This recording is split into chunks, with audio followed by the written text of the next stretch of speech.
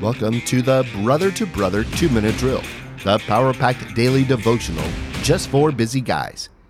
Today's passage in Psalm 3 reveals the raw emotions of David.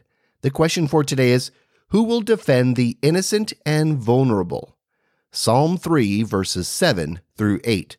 Arise, O Lord, save me, O my God, for you strike all my enemies on the cheek. You break the teeth of the wicked. Salvation belongs to the Lord. Your blessing be on your people. Selah. While David was being chased after by his enemies, and it seemed only a matter of time that he would be captured and likely killed, and that his throne would be assumed by his rebellious son Absalom, he expressed his faith in God to be his shield, his glory, and the lifter of his head. But also in this moment, he expresses a visceral emotion for his Lord to arise, save him, and strike his enemies.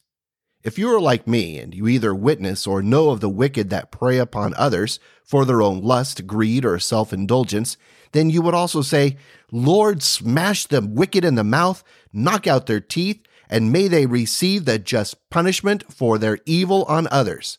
Give them a divine Mike Tyson right hook to their face. Knock them out so that they can never harm another again. When I think of the Islamic terrorists who cowardly suicide bombed the U.S. Marines, Afghan men, women, and children in Kabul this past week, I feel that visceral anger burning in my chest for the vengeance of the Lord to smash the ISIS leaders in the face. I also feel the wrath of God to act when I hear of serial child sex predators or con men who prey upon the elderly to wipe out any savings they have left, or human traffickers enslaving the innocent and vulnerable. Arise, O Lord, save them, O my God. Protect your children. Defend them against the debased and wicked men who prey upon them. Knock them out. David affirms this is solely the Lord's work.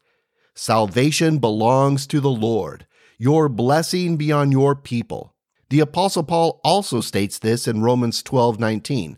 Beloved, never avenge yourselves, but leave it to the wrath of God. For it is written, Vengeance is mine, I will repay, says the Lord. You can be sure that the wicked will experience the mighty right hook of God to strike them down. Thanks for listening. Be blessed. Stand firm. I'm Tim Kaditz, your brother in Christ.